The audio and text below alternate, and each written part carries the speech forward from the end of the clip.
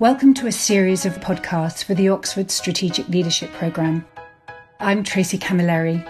In the tradition of the OSLP, we'll explore leadership through multiple lenses, looking at culture, creativity, language and power, lateral thinking, change and the challenges facing women leaders. Against a global backdrop of so much strain and pressure, we hope to bring you a reason for some time out for reflection. My guest today is Catherine Bishop. She's the Programme Director of Oxford University's first Women's Leadership Programme. She's the Chair of the Welsh Tax Authority and has taught strategy at Oxford Said for 20 years or so. Excitingly, this month she's brought out a book, Make Your Own Map, that provides a highly practical set of strategy tools for women planning their careers. Welcome, Catherine. It's lovely to have you here. Thank you. It's nice to be here. Good. Catherine, can I begin with you? I'm conscious, I've known you for many years actually, that you and I had very different trajectories. Most of your development was in single-sex education, and here you are directing a women's leadership programme, and my trajectory has been quite different, and my leadership programme at Oxford is a mixed one, and I kind of feel on the outside of things, and I wonder, what's it like to spend an intense week with a group of powerful, interesting women? What's different about it? What do you notice about whether it's the atmosphere or the topics that you range over? Give me a little bit of an inside take on what it's like. As you'd expect from any executive development at a business school, the topics that we cover on the Women's Leadership Programme are actually very similar to the ones which we would cover on any programme. And Tracy, you and I have had conversations about the different design imperatives that we've taken. The women's leadership programmes tend to start with a focus on you yourself, and in particular your strengths. And that grounds the programme. And then from there, we move out to think about the challenges you may be facing in your organisation or in your context, and how you might best rise to those. So the trajectory is from individual out to global. And I think in many of the other programmes, the one you lead, and indeed other programmes that I have designed or developed with clients, we sometimes do the same trajectory but in reverse. We would start with global scale problems and then in the course of the week's conversations come back to a focus on the individual. So that design difference, I think, is quite striking.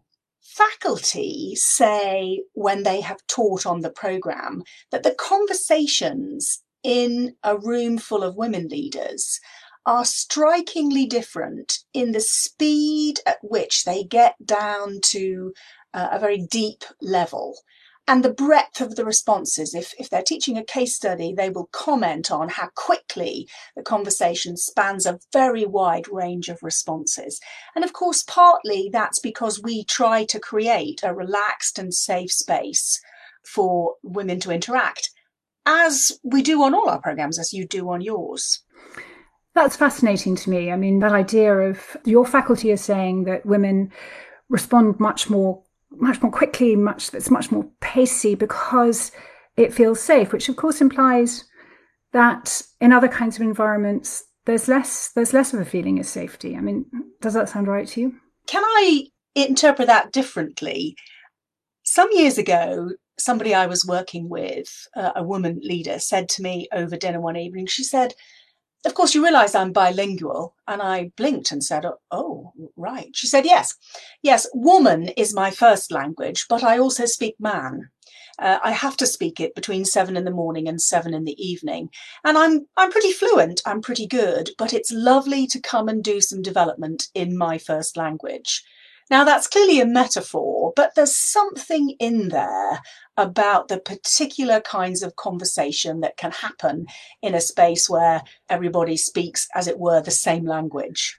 Yeah, that's fascinating because there's a lot that we read all the time about how women's voices just simply aren't heard. There's a great line at the beginning of Rilke's Duino elegy that says, "Who, if I cried out, would hear me amongst the angels?" And that line actually is quoted by Rebecca Solnit in her book about women, The Mother of All Questions. And she uses that to reflect on why women's voices aren't heard. And obviously there's some really literal reasons. You know, our voices are softer. As you say, our speech patterns are different sometimes, but there are often psychological, structural reasons as well why women's voices find it difficult to be heard. I mean, do you have any wisdom from your long work with women on that score, Catherine? I've been quite influenced by Deborah Tannen's work at Harvard, where she talks about, amongst other things, the different purposes that women use conversation for. An aim to create symmetry and connection primarily, whereas perhaps her research indicates that men from a very early age are interested in creating asymmetry, a difference in the conversation. And I think the awareness of that, the understanding that what's going on may be slightly subtly different, is a key first step in helping us all to be heard more clearly, to be able to read what's going on and see more clearly the differences and how to engage through those differences while still being authentic. I found that helpful. And when I've talked about it with other women, they've indicated that they have too.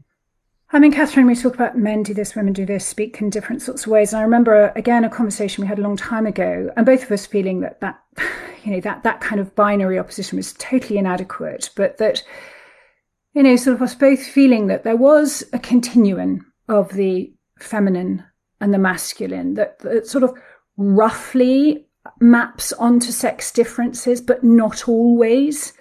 If that is right, and to test whether you still believe that, what do we mean by more feminine capabilities when it comes to leadership? I think the idea of a spectrum of leadership styles is absolutely still right. It's moved more and more central, become more and more central in my thinking about leadership.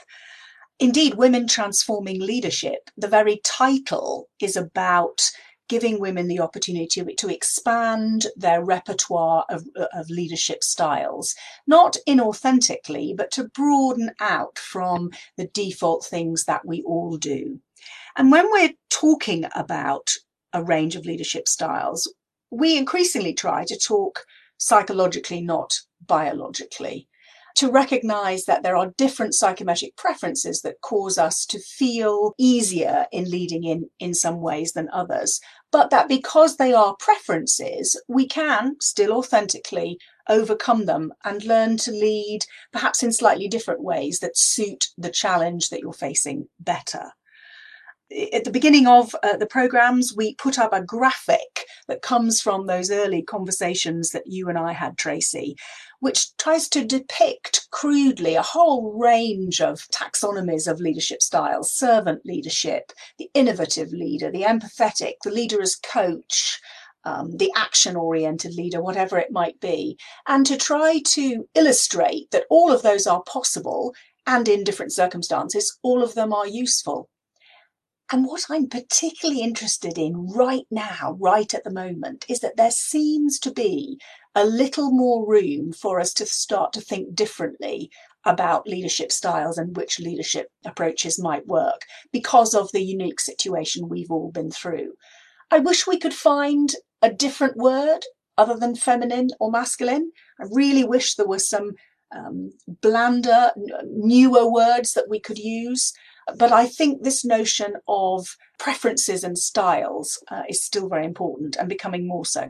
I'd like to pick it up on this moment now, this moment of great uncertainty and particularly, it's really particularly affected women. I mean, if you look at job losses and so on, and connect that to some of the practical wisdom in your book. I mean, what I love about it is its pragmatic invitation and optimism that women can have agency over their lives, that can design a sort of a path, that they can put some shape into articulating what it is that they want.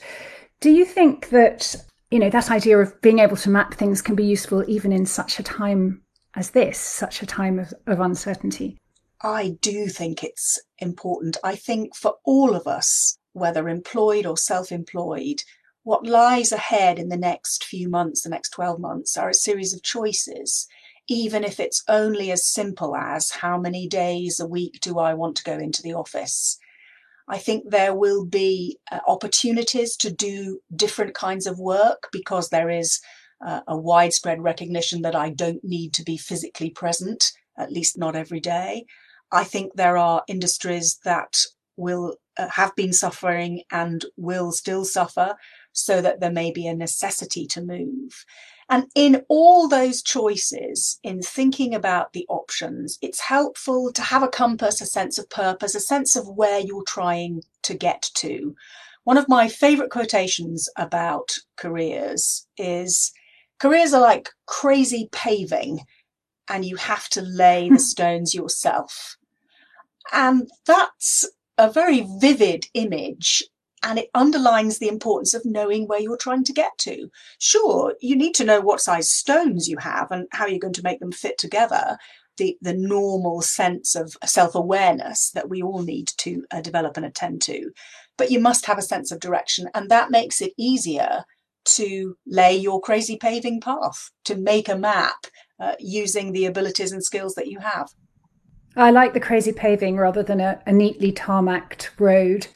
But if we just stay on this for a little bit, and your point about the difference between the psychological and the biological, my experience always of, when I'm coaching young women or aspiring, particularly female leaders, but again, this may not just be a female thing, but I always want to say, you've got more power than you think you have, push the door. It's ajar. And yes, maybe this is a female thing. There's some sort of reticence to reach forward and take hold of the crown. I mean, do you experience that in your work with women leaders, and what is it? I absolutely experience precisely that. Times in my career I've experienced that feeling myself. And I think there are probably two things I would say. One of them is about power. We have, I think, sometimes the wrong conception about power. We think if we're in any form of interview or negotiation that there's only so much power in the room, and if you have it, then I have less. But power is not a pie. There's plenty of power around, and if you have lots, there's no reason why I can't have a sense that I also have lots too. I think this sense of agency, of the ability and indeed the necessity to manage myself is very important. I think we might also touch on imposter syndrome, and remember that is not something exclusively felt by women. There is some evidence that suggests that up to 40% of the population experience some sense of being an imposter. What's interesting, of course, is what we do with that sense, that you have the option simply to ignore it and press on, or you can let it sit on your shoulder and constrain you in the choices you make and the way you lead. I always like to think of imposter syndrome as fuel. For me, over the years, it's been the thing that makes me really prepare. It makes me come into a meeting actually having thought about the agenda and who's going to be there and how it's going to go. And using it as fuel, I think, for me, has been more helpful than thinking to myself, oh, goodness, I shouldn't really be experiencing imposter syndrome. Because I think so many of us do. Yeah, gosh, tell me about it. Well, that's a very positive way to think about it. And yeah, not to let it turn you back, I suppose, from those moments. And actually, let's focus on you, Catherine, because from the outside, I've always felt you stepped into your leadership roles very calmly. You're chair of the tax authority. You've got lots of different leadership roles. And, if we really drill down into how you felt about those moments of transition, of stepping into those roles. I mean, what surprised you about the experience of doing just that? And also how people have experienced you, if we can get a bit personal here. A long time ago, I worked with a coach, and I was dealing with a particularly set of difficult circumstances in a job at the time. And the thing that I learnt from a piece of work that I did with her was that for me, the importance of focusing on the problem and on the followers. Stepping into a situation as a servant leader where my job is to get the obstacles off the runway so that the organisation and the people in it can flourish and take off. And for me, that's been very helpful because it helps distract myself from those questions. Ooh, am I doing this right? Ooh, am I doing a good job? I try to focus much more on the problem and the reaction and getting people involved in solving it. And I suspect, although I don't know, that your second question about how people experience me as a leader is a function of that I am visibly less interested in myself and more interested in them and more focused on the problem. I've been very influenced by some Oxford research about gynandrous leadership, this notion that one doesn't have to display stereotypical male characteristics of leadership, that one can lead in a way that blends the best of yourself and is appropriate to the situation and the problem you're trying to solve. And that's what I really try to do. I like to think that people don't experience me as a woman leader. They experience me as a leader. And yeah, you've got great jewellery as well, Catherine. Oh, yes. I'm just thinking back on your book, and it's got a hopeful heart to it, hasn't it? I think is it chapter 5? I can't remember the exact chapters, but you really explore the Japanese Ikigai model, which is, such a hopeful one. It has as its premise the idea that there is really a sweet spot that you could find where, purpose, home, personal development, remuneration, job satisfaction are all aligned in that wonderful place. It's a kind of have your cake and eat it sort of model. And, back to what we're going through now, where so many women are absolutely buffeted by forces beyond their control. Is that just a pipe dream? I mean, help us to understand, how could we get closer to that sweet spot? I think the dream is worth having, but building it into the reality of your life could be done in various ways. I'm careful to say in that chapter that it isn't the case that you have to find the perfect job that meets all your needs personally, socially, economically, and in terms of purpose and contribution to the world. But it's useful to think of your life in different phases as a portfolio of activities which together should be meeting that collection of ideal outcomes. There'll be certain phases of your life where perhaps early on in your first job or your first or second job, there is a focus on work and a developing understanding of how work can meet those needs. So maybe the first job, very unlikely to be perfect. When you have caring responsibilities, perhaps in the middle of your life, it will almost be impossible for you to sustain the things that your family and community need from you and the perfect high-powered job too. The thing to remember is that women's lives in particular go through phases. And there may be a phase where you can simply tolerate the fact that you're good at your job, it's not that interesting, but it allows you to sustain your family and your voluntary role outside. And that's a perfectly legitimate set of strategic decision to make about this phase of your life right now. But recognize that later on in life, in a different phase, you might want to revisit that and redesign and restructure your life accordingly. So the knowing, I think, is important. The knowing what those 4 dimensions mean to you is important. The doing depends on the phase. Yeah, I mean, it's one of the things I loved about your book was it's full of stories of women's lives, real women's lives, of their struggles and triumphs and at work. And I wondered when I read it whether there was a particular story that had been foundational for you, Catherine, and perhaps had been the spark that had inspired you to write the book. I wrote the book because I needed to read a book like that when the last time I was facing questions, what shall I do next? How am I going to make this work? I scrabbled around looking for a book and couldn't find it. So that's why I wrote it. But it also brought into sharp relief the various stories of women I've worked with, not just in lecture theatres, but actually outside in cafes and craft afternoons and talking to women at weddings. So all the stories, I think, underlined to me the transition difficulties, the sense of shifting priorities and roles that propelled me to write the book. If there was one story that changed the way I wrote it, it's one of the early stories where I was working with quite a distinguished academic in her mid-30s who did the journey map exercise, which occurs early in the book.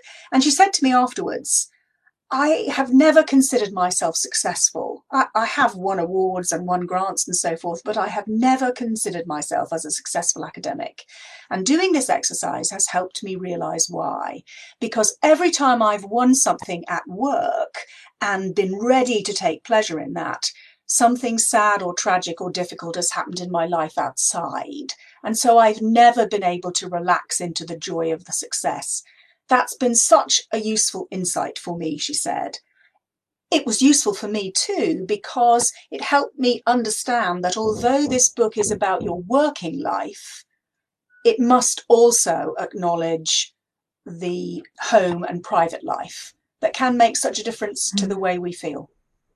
Yeah, interesting. And I was thinking as you're talking, of course, you and I have had the great privilege of spending a lot of time, in Oxford. But these stories of women and their struggles must change across the world in different sorts of places where the struggles are quite different. I mean, do you have a sense of that? And do you have any thoughts about that? One of the things the participants on the residential women's leadership programme find rather startling is that although they come from all over the world, from very different contexts, manufacturing, public sector, financial sector, whatever it may be, although their age range spans early 30s to late 50s and beyond, there is a degree of similarity in the various challenges that they face, and they find that an enormously rich source of conversation and learning. Sure, there are differences, though. The cultural, social and economic contexts do make things different. But if you ask them about whether they are more struck by the differences or the similarities, they always say it is the similarities that strike them most. Having said that, though, there was one very interesting conversation 2 or 3 years ago, which I'm still brooding on. And once again, we were talking about imposter syndrome. And it was a conversation with one of our participants from India. And she said, quite confidently, she said, many Indian women who work don't experience imposter syndrome because we have had to struggle so hard to get an education and to find meaningful work that we simply don't have time for any sense of being an imposter. And I thought that was so interesting. It's something I continue to explore in conversation when I have the opportunity. Yeah, really interesting. One last question to end with a sort of a green shoot, just to capitalise on all the many years you've spent working with brilliant, aspiring women. But for those listening to this podcast who may still be struggling or don't have a clear sense of direction or feel like they're being thwarted, if they could take a small first step towards finding, a path that works for them, what would your counsel be? I think I would say 2 things, if I may. The first is this idea of phases. Recognise that for all of us at the moment, this is a very complex and difficult and wearisome phase, but it won't last forever. For many of us, there are phases where we simply feel we're not making sufficient progress or we can't find the kind of work we're looking for because perhaps of other responsibilities. That's a phase and it will come to an end. Get ready for the next phase if you can. Watch for it arising. And then, if I may, I always like to end with a very tiny, practical thing that you could do today. Like you, Tracy, I've been on many development programs where we come away with 5 or 6 actions and you look at them and you think, how on earth am I going to build those into my busy day? Here's one tiny little thing you could do. I have what I call a to not do list. I have a list of things that I just won't do. I haven't got time. They're not important. Ironing, Christmas cards, for example. But the reason that this is particularly relevant now is that as we look ahead to the next normal that we're all going to build, you may want to start to build a list of things that you're not going to do when things return to that next normal. For example, I'm not going to have long meetings. I'm not going to arrange them, and I'm not really going to participate in them. I'm not going to engage in presentism, because I think we'll be living in a hybrid world. I'm going to try to make sure that we acknowledge the contribution of those people who are in the room, as well as those people who are contributing virtually. So there's just 2 examples of the to not do list that I'm developing for the next few months. Ah, Catherine, how joyful to end with a not to do list rather than to-do list as I look down at the list of things I've got to do today on my desk. Thank you so much. It's been an absolute pleasure to talk to you. And thank you also for listening. We will put a link to Catherine's book, Make Your Map, in the text accompanying this podcast, and also to her leadership program, Women's Transforming Leadership. And I hope that you will join us next month for our next podcast. We hope you've enjoyed this podcast. Do follow up with any links in the accompanying email. And please do let us have any comments or further thoughts you may have as a result of listening. Stay safe and remember to recommend the programme to anyone you think will enjoy it.